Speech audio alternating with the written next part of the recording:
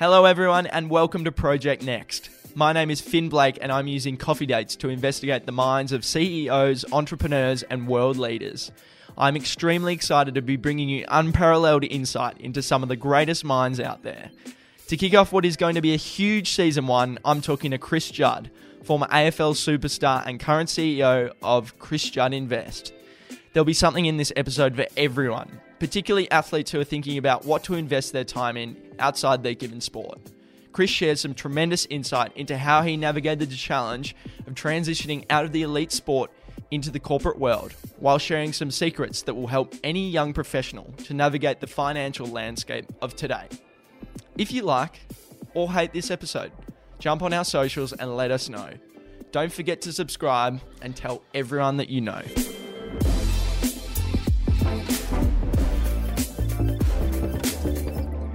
Chris Judd, thank you very much for joining me on Project Next. You are the very special first guest. How does that feel? It's a big honour, Finn. Part of me is a little bit offended that you didn't wait till the audience was significant before getting me on. True. Or you could argue this is going to be the way to get that significant audience. So either way, very happy to be here and looking forward to the chat. I want to go right back to the start. Can you sort of tell me about what you were like as a kid and did you have that competitiveness that you had in footy from day one? I did, yeah. So I was always pretty obsessive as a kid, probably without realising it, and very competitive. Summertime would be spent throwing a ball against a brick wall and hitting it with a cricket bat, and winter would be spent either kicking the footy with my dad or some friends, or dribbling the ball through the gates out the front of the house. Always loved sport. Loved competing. I have heard on other forums skateboarding as well. That was when I was a bit older. So yeah, skateboarding came in when I was about 14 or 15, and got right into that for a few years. Actually, it came in a bit earlier than that, when I was about 12. Yeah, and got right into that for a few years. Was never a brilliant skateboarder. I had some mates that were really good at it. But yeah, it was certainly a really active life growing up. So take me through the process at school. So you were very competitive at footy. You were, on the track to get drafted. How were you in terms of your studies? Were you, did you allocate enough time to that? Did you feel as though you gave it everything you could? No, so I was a pretty smart kid in primary school, and then, got to that age where you try and impress people by being naughty, and, got fully fledged into that for a few years and was just incredibly lazy. Early high school, sort of year 7 to year 10, I didn't do anything. I speak to my kids now who study Chinese, and I did Chinese for 3 years, and I could say ni hao. I don't know how you could actually sit in a class for 3 years and not pick up. I can't even count to 10 in Chinese. And German, I did the same, and the only thing I can say in German is "Das ist meine Hamburger," which is this is my hamburger, which is basically remembered because it's the same as when you say it in English.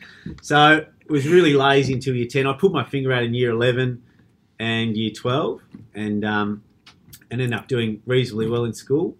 But yeah, really from probably the age of 15, I wasn't a professional athlete, but was really focused on sport and football in particular, and that was occupying the majority of my mental space. And so did you actually have a plan B in case footy went, bottoms up? I can't think of one at the time. Yeah. No, I knew I was good at English and liked English, so I applied to study media and communications when I was at school. And I guess I was always aware that football may not have worked out, but I was really all chips in on that working out. And when you're a kid and you're a bit more confident than you probably should be, there's often not a lot of plan Bs. And to be honest, I didn't have a really clear even thought about what I wanted to do post football, and that's coming. By the time you hit 30, so maybe planning ahead something I could look to improve on. What would the advice be to young kids who are sort of coming through those ranks at the moment? Then I think as a footballer, the important thing you need to do is you need to have some interest in other areas and be interested in the world outside of football, because football is a bit like a parallel universe that you may not want to stay in for the rest of your life. So develop some interest and really understand who you are and what you're good at, not just in a footballing sense, but in an overall sense. I mean, I think they're the most important things kids can do.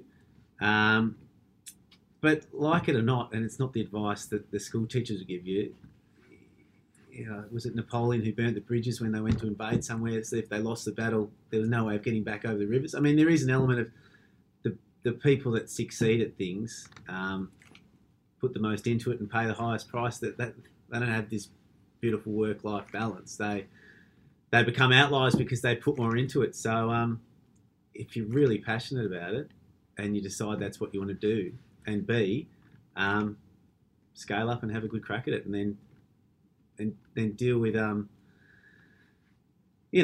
with what else you're going to do if it doesn't pan out. But I mean, you do need to develop some interests before footy, during footy, and because there's going to be a long period of your life where you may not want football to be that core pillar of it. You obviously won a Brownlow and enjoyed some incredible success at the Eagles and captained your side to a premiership. What do you think sort of put you ahead of your opponents in terms of having that competitive nature? I know you touched on a little bit earlier that you were very competitive in things that you were passionate about. How did you? What was your mindset in terms of how you went about your business in your footy career? I guess I just had a view early on that humans are really predictable, and that given the same set of stimulus, by and large, the vast majority of people act in a predictable way. So by that reckoning, I wanted to discover things that were effective for performance, that were uncomfortable for people to do, and do a lot of them. And I think it was really as simple as that. Now, in terms of also, and that's often about what time frame you value. So, someone who's eating a burger and chips with a full strength Coke every day, the time preference for them is the immediate comfort they get from that. Longer term, that's not a really valuable way to be eating. And by and large, most people eating that know that's the case, but they're just putting a preference on the immediate comfort they're looking for. So I was able to delay instant gratification with a longer term time preference, but probably not as long a time preference as I could have had. So what that looks like is, West Coast back then, you would train Monday, Tuesday, Wednesday, Thursday, Friday. Monday, Wednesday, in pre-season, Monday, Wednesday, Friday would be skills, sort of 3 hours on your legs. Tuesday and Thursday would be running, really full-on running sessions. And then you had weights in the afternoon or cross-training, and then weekends would be off in pre-season.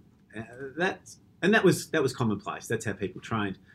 That's a huge volume of work on your legs. And you fast forward to 10 years down the track, teams in pre-season don't really run 2 days in a row, so they give their body a chance to recover from high-impact exercise. I saw those 2 rest days, which in hindsight were really valuable to recover, as a chance to get the edge by training, by throwing on even more training than I would have otherwise done, or that other people in the competition were doing. So that'd be a time I'd be at the track doing extra 400s, sort of internally laughing at the soreness in my body and how I could still get through these sessions, and not really noticing some of the clues. So that extra training, I'd always make sure I trained on morning of Christmas Day because other players wouldn't. So that was Is that to make you unpredictable? You mentioned that you had noticed that people would be predictable in the way that they go about things. Is that trying to go against the grain and become unpredictable? Well, not so much becoming unpredictable for unpredictable sake, but it's because I wanted a different outcome. So effectively the process had to be different. And that's what outliers do. Outliers at the bottom of the pile have taken a different route and it hasn't worked out. And outliers that succeed at something have taken a different route and it has worked out. And I was just really clear from the start that I wanted a different outcome, and as a result made sure that the training and process leading into football and a football season was different to the norm. So what were the processes that you actually put in place to make sure that you were going to be ready once you did hang up the boots? Were those the things that you tried to emphasise in terms of preparation, or were there other things that came a little bit later on? In terms of post-footy? Yeah, preparing for, you obviously had this interest in business. Did you want to make sure that you were going to be ready by the time, the day you hang up the boots? Did you want to jump straight into No, business? I didn't. I sort of thought I'd have 6 months to a year off. And then my footy career ended abruptly. I mean, it was clearly ending before I had career-ending injury. But yeah, I thought I'd take 6 months to a year to really explore what I wanted to do. But when footy did finish after 6 weeks, I was so bored, and just dealing with that uncertainty of not knowing what the future could look like left me feeling really uneasy. So I just got into the workforce. I was lucky enough to get a position in a venture capital fund as an analyst, and it was a great starting point for a first job and in the real world, and was able to learn some stuff off some smart people. So that was really base camp. And initially, I started that thinking I'd end up being an entrepreneur and start an operating business.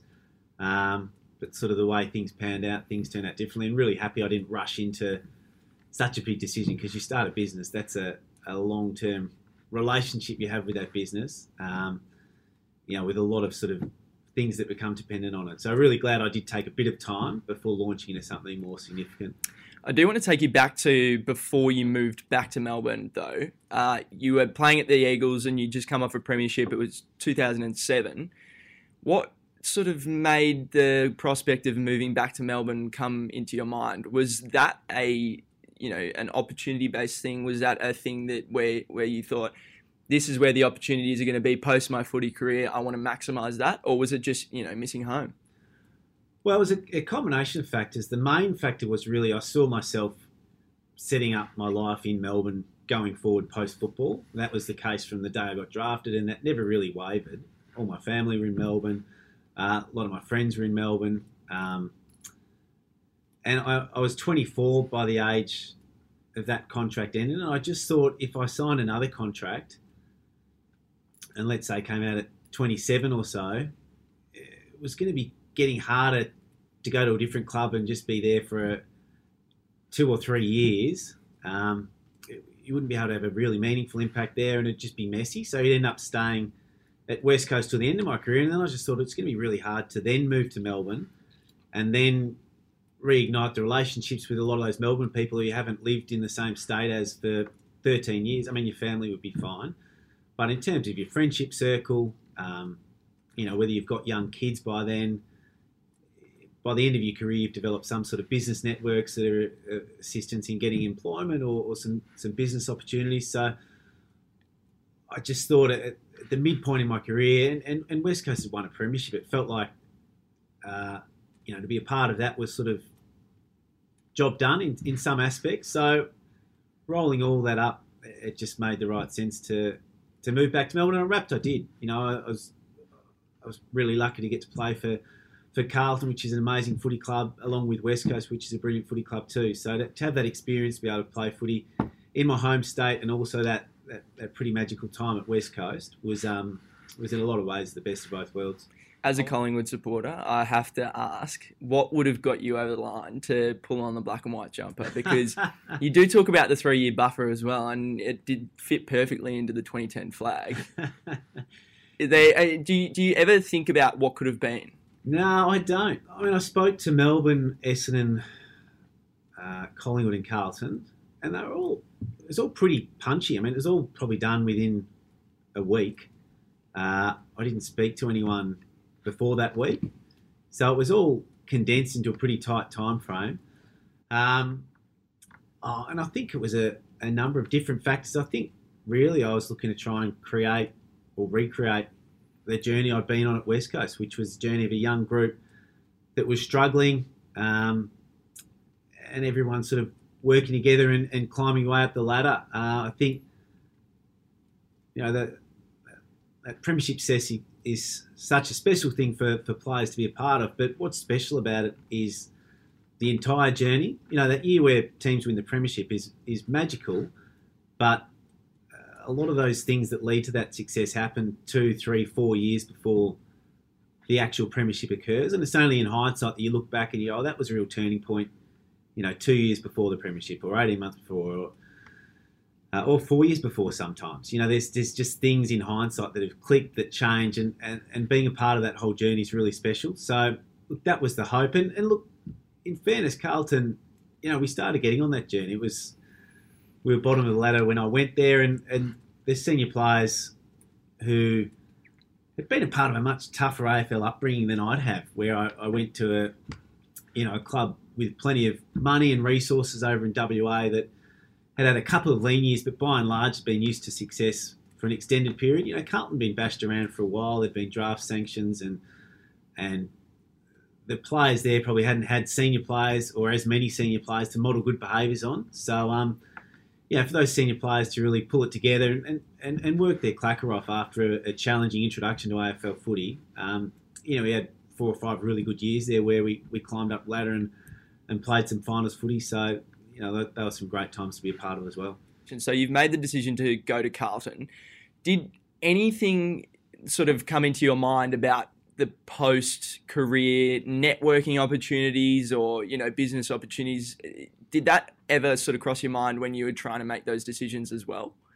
It was really just focused on footy. I mean, Carlton, I wanted to play for a big Melbourne club. I grew up going to the MCG with my dad to watch footy.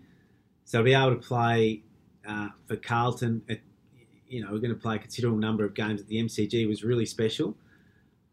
I knew or got comfort they were going to be able to spend enough on their footy department. So that was really important. And then, like I said, they had a developing young list. You had, Matty Cruiser, Mark Murphy, Bryce Gibbs, and a host of other young, talented up-and-coming players. And I really wanted to play with those guys. So, I really kept it to football. But the commercial aspects were really based around what they could spend on their football department, because I was sort of aware that unless you could spend enough, it makes it very hard to have success. What does that spending go into, by the way? Is it, the football department and getting more facilities or coaching, or what was most important to you? Well, I was coming off, my groins were completely buggered then. So at the time I was particularly sensitive to how much was going to go through the sports science department. And then all the facilities and equipment, whether it's Pilates reformers to treadmills that can take weight off your body to really elite physios, those sorts of things are just really important now for professional athletes. And I think it's a more level playing field now than it was, but particularly back then, that was before the soft cap. It was becoming a more and more unlevel playing field on which clubs could spend what. And, I was pretty focused on that aspect of it. And so you go to Carlton, win another Brownlow, easy as. Just, that's part and parcel for Chris Judd's career, isn't it? We needed to, Finn. Yeah. So you've had this success, not a lot of team success, unfortunately, but it gets to around 2015. How did you sort of know in your mind that the time was coming close to being finished? It's a bit like anytime I watch Cars, I feel like I'm watching my football career. The movie started as the young quick car, and then I think Lightning McQueen at one stage, he asks Doc Hudson, he says, how do you know it's time to retire or something? And Doc Hudson goes, the other cars will tell you, by the fact that they're much quicker than you. And it's really just that. You just know. You sort of know a long way out. Like, you're just not quite there, but eventually it just becomes plainly obvious to see. And I wish I'd have retired earlier. It's probably the only real regret I have in footy. Did you fall out of love with it a little bit? No, not really. Well, no, I didn't. I fell out of love because I couldn't do it properly anymore. Yep. But no, I still always loved the playing component of footy, and that competing and I always loved that.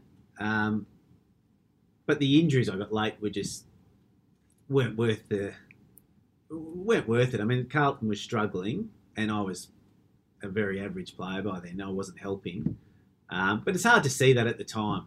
But that last 18 months, I would have had, a knee reconstruction, a wrist reconstruction, an elbow operation, nerve in my Achilles severed and plantaris removed.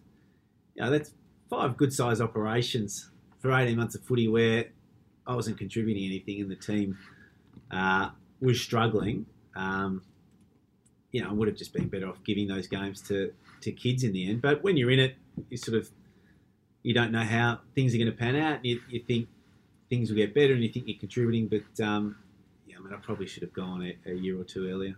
And so you speak about not really thinking about it before it happens, but when you're in the process of knowing that you're, coming to the close, what sort of processes were you putting in place to make sure that you could have as seamless as possible a retirement? So, I never gave money for other people to invest on my behalf. I always invested in direct equities myself. So there's some challenges with that. I got smashed during the GFC, but there's some really good learnings, and I'm wrapped I did that.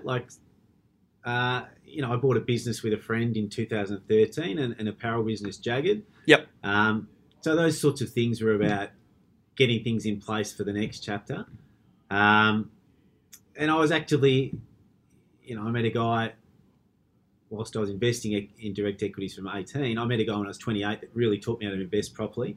So I was slowly starting to get a level of sophistication with investing and starting to understand what I was doing at some level. So I was really just evolving all those things, having a private operating business that was the second one I started. My first one with the same mate when I was about 24. So I was always interested and active in activities outside of football, even though there wasn't a really clear plan of this is exactly what I'll do when it finishes. Yeah. So can you tell me a little bit more about that? So you were 28 and this guy's come along and sort of giving you the mentorship to really immerse yourself in, the investment landscape. How valuable do you think that mentorship was in getting you to where you wanted to be in this industry? No, that's super valuable. It's super valuable, and it's also important not to get stuck into sort of a hero worship type situation with mentors, because no one's perfect, no one knows everything. And you've got to find that balance. So if you don't copy best practice in any field, you'll take too long to figure it all out for yourself, and you'll never become a high performer at it. But if you only copy best practice, you're never going to be as good as the elite people in that field, because by the time you've copied them, they've evolved and they're doing something different. I get a bit annoyed. Not annoyed. I don't think people that just quote Warren Buffett all day in investing are adding much value, because if I'm an investor and I want to invest in Warren Buffett, I can buy Berkshire Hathaway shares. Mm-hmm. You want people that are creating their own IP and can think about things for themselves. Because they quote Buffett's views on airlines. Yeah. Saying I'll never buy an airline again from the 90s or whenever he said it. And then, of course, he changes and evolves as the situation changes, and he's buying airlines again. That's what people do. So what do you think the biggest takeaways from mentorship are, and what would you look for in terms of, I know you would have had that thought that you didn't want to take everything away from them at that time, but what do you think the values are in mentorship then? Look, to be honest, I think role models are great, but don't try and model your whole life on someone. Learn bits about things off them that have utility and that you can take away and use in your own life and potentially improve on. But I think that anti-role model is also really powerful. I often look at people 5 years older, 10 years older, 20 years older, and if things haven't worked out for them, trying to work out why and try and avoid that. Don't spend an even amount of energy on that hope and fear, if you like. And I've been from the day I first got drafted, I was able to learn off some of the best players in the competition. Post football, I've been lucky enough to learn from some amazing business people and some amazing investors, and still to this day, through the podcast Iron, I get to sit down with some of the best fund managers in Australia, which has been such a gift. But just because they're brilliant fund managers, I don't then say I've got to do whatever they say or take their word as gospel. I think the idea that you've still got to think for yourself is of overriding importance, no matter how good your mentor is. Is it almost like taking pieces of a mosaic from each person and then sort of piecing them together to get your own sort of nuanced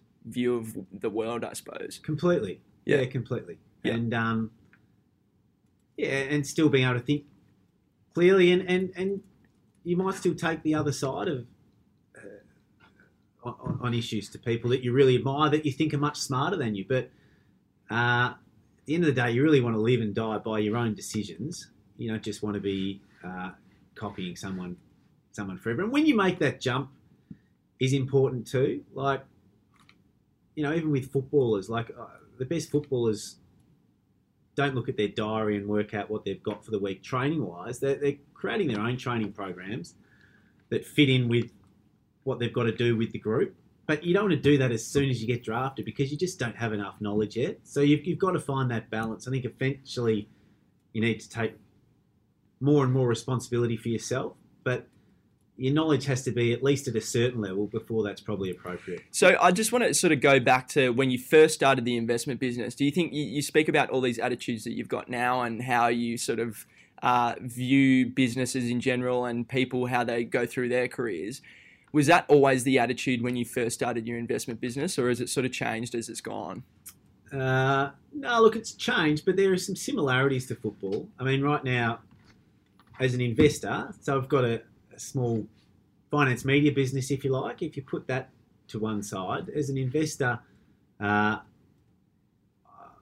really want to be, I guess, different to how institutions would invest, and that's similar to how I wanted to be as a footballer. I wanted the preparation to be different. And when you're a private investor, you don't carry the same job risk that fund managers or institutional investors carry. And by that, I mean that when you're a fund manager or an institutional money manager and you fail at an investment, but all the other smart fund managers fail as well, you don't lose your job. But when you fail differently, there's job risk attached and you do lose your job because you were the only idiot that invested in a certain asset or business. But often those, by nature, the fact that they were non-consensus views and you fail differently, that's often where the biggest opportunity is. So as a private investor, I'm often on the outlook for those sorts of opportunities that perhaps carry job risk, for institutional or professional investors, but offer some outsized returns. So I take, a huge amount of risk. The fact that I don't have the balance sheet of those professional investors mean that I can get in and out of positions quicker. Often the counterparty when I'm buying or selling is a more emotive investor than when you're in institutional grade businesses or asset classes. So I guess really just looking to optimise what edge I have, which is sort of a similar mindset to what I looked to do when I was playing footy. You've come into the finance business and you have tried to sort of break away from footy. You did footy media for a couple of years and, footy classified and Triple M and those kinds of things. How did you go about navigating that in the early days when you would have had a lot of critics going, this bloke is just a footy player, what's he doing in finance? He's got no idea. Because there would have no doubt been people who were naysayers. Yeah, I quite like that phase of the journey, that initial phase where people don't think you'll be good at it. That almost sits, that's quite comfortable. I think it's harder when you've been successful at something and there's that heaviness that comes with that success. So, when I was an 18-year-old and I got drafted and I barely played footy in a couple of years and I had a couple of shoulder reconstructions, there were sort of elements, some people wondered if my body would stand up to AFL footy, and I found that there's almost a comfort in that. And it's no different to now. I'll still meet people now and they'll think because I played football in my 20s that I somehow shouldn't be able to do anything outside of football for the next 50 years of my life. And I guess because I'm comfortable in what I'm doing and I'm enjoying it, it's going well, that can be more amusing than anything else. So it's not something that I spend a lot of time on. It would potentially be harder if I was working in a fund and had to raise capital or things like that. But there's actually a lot of footy players, Leo Barry, for instance, quite a few that have made that transition and are doing really well in finance. What would the biggest advice be that you would give to people in terms of what attributes they should have to be successful in this industry? Just learn to think for yourself by a mile. I mean, for so many years, people got told sugar was fine for you and fat was the enemy, then fat's fine for you, sugar's like cigarettes. Actually learn to think for yourself. Yep. Which is rarer than people think. And so you touched on another sort of business venture you've got going on the side a little bit earlier, Jagged. How does that fit into your life, and how much have you sort of invested mentally into making that a profitable and successful business? Oh, that's been great. So it's managed by the Greens, who are close friends of ours, Steve and Michelle. They're doing a great job. Shout out to Steve and Michelle. That's right. And it's been a really interesting journey. So Steve and I really bought that in 2013 when we were involved in some bike events and we were getting these bike Guernseys manufactured by a competitor and decided we should do it ourselves and bought an existing triathlon business, which was Jagged, before it just got completely rebranded and pivoted and really focused on women's activewear. And, Beck and Michelle have a huge role in that. I was sat on the board of Jagged for a couple of years. I'm not now. I'm a shareholder. Beck's really active in the business, active on the design side of it, along with Michelle. And it's going from strength to strength. I think work from home has been a big tailwind for activewear. And even as people come back to the office place, I think it feels like there is a trend to people dressing with more comfort even when they are at the office. So, it's been a really exciting journey to be a part of, and just seeing, it's hard not to admire the perseverance that Steve and Michelle in particular, but all the employees at Jagged put into that business, because anyone who's been involved in a startup, which effectively it was, knows that it's just a seriously long journey. It requires a huge amount of effort. So I was going to say, especially at the start when activewear was probably on the up and everyone was sort of starting to transition to that back in what year did you say? 2013. 2013 we bought the business. Yeah. So what were the biggest challenges in terms of trying to get yourself out in front of the pack? Because it would have been a pretty crowded market. I mean, the biggest challenge was none of us had any apparel experience or retail experience. So it was one of those ones you would never, if you knew what you knew now, you would never have jumped in and done it, and would have missed out on a great opportunity. I think that was the biggest challenge. Everyone involved in it, from the shareholders to the people working it full time, were really learning on the spot. I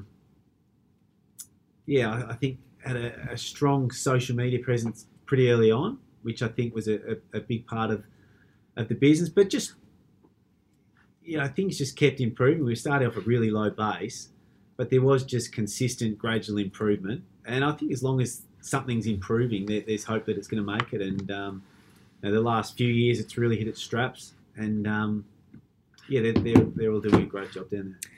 To sort of wrap things up, you've got the three big sort of pillars of what has existed in your career, probably the footy component and now the finance investment component, and I'd probably consider the Jagged component as well, sort of a foundational stone almost of what you've done. Reflecting upon where you sat when you were 18 years old and you were just drafted to the Eagles, what do you sort of think about now? Do you ever go, I actually really thought that I would end up where I am now, or has it sort of gone along as it's gone along and you've let it change where it needs to? But to be honest, I mean, the thing I'm most thankful about is that I don't really spend any time thinking about my footy career. Yep. Which isn't to say that I didn't have a ball and wasn't really lucky to have the career that I had and didn't enjoy it. But I've got 4 kids that are healthy, that are still talking to me. I'm still married. These things really dwarf anything that happened in a football world. And, assuming those things go right, they're going to dwarf anything good or bad that happens commercially. So when you put so much into professional sport like I did, once it ends, you realise that whilst it was special and important to me, it wasn't important full stop. And, that appreciation of family and health and friendships, they're the things that are going to endure and dwarf the importance of anything I'm going to do commercially. So not losing sight of that and making sure those big things, which are, family and health, make sure they stay solid, because if they don't, none of the other things are going to feel important. Well, that sort of sounds like a really optimistic take on it, and I think that you probably are very optimistic in terms of everything that you do. But just to go on the other side of the coin, what do you think, do you ever reflect upon your biggest failures and take those learnings out of, what you've done in the past to guide how you go about things in the future? And what are those sort of big failures that, if you do, what were they that you reflect upon now? Yeah, I think maybe overconfidence at times, or, I mentioned that time horizon stuff. I was able to put off instant gratification for something slightly longer term, but not able to think really long term. So focusing on that, I think also that idea of just authenticity, which gets spoken about a lot. There are times in AFL I probably felt there's a certain way you need to act as a captain or as a senior player, and that understanding that the main thing you need to do is act how you are, because that's what is more powerful over time. And just that I've always, certainly now, but I think I've always just had a really clear view of just not wanting to waste time. Time's finite. There are certain things that aren't going to be a waste of time, whether it's learning, spending time with family or people that are close to you, things around your health. And commercial opportunities are really important too, because they can buy you time elsewhere in your life. Mm-hmm. But once I have that feeling that I'm doing something where I'm not adding value or not learning, or it's not good for my health, or it's not supporting some of those other key pillars, really being focused on moving on, because time's finite. For sure. And so I think one last one to finish off, because I'm really interested in hearing your thoughts on this. If you could go back and speak to the young Eagles draftee that was from Melbourne and was about to go off to Perth, what would the one piece of advice be that you would give to him? The thing I wonder is I just took football so seriously and was really uptight. It was quite a stressed athlete. And I just wonder if I hadn't have been, if the outcome would have been different. It would have been great to be more relaxed. I look back to foot. Any time it was footage of me playing footy or training, I was always grimacing, and I just found that 14-year. Whilst I loved it, I just found it really stressful. And so I wonder if I could have just been a bit more relaxed. Not worried so much.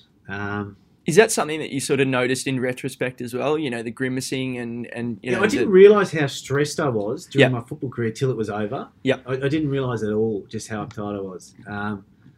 And so maybe just the ability to relax a little bit more, and that that would have been the advice. Awesome. Well, Chris Judd, thank you very much for joining me. It's been an honour to have you on for the first episode, and I think we might have another chat down the track when there's a little bit more of an audience, but I really thank you for your time. Thanks for having me on, Finn. Really enjoyed it. Thank you. That's it for episode 1 of Project Next. Thank you so much to Chris for joining me, as well as Max Fisher, who was on the tools for this episode, as well as Declan Shields, Jai Jones, and the rest of the incredibly talented Jam TV team for their supreme editing work. Another shout out to Lars Designs for the amazing Project Next branding that I'm so proud of. And a final extra special thanks to you for coming on the journey so far with me. I'm so excited to continue working with you to create the best business podcast on the market. So don't forget to leave some feedback below. That's it for now. Looking forward to an Ep 2 very soon. In the meantime, take care.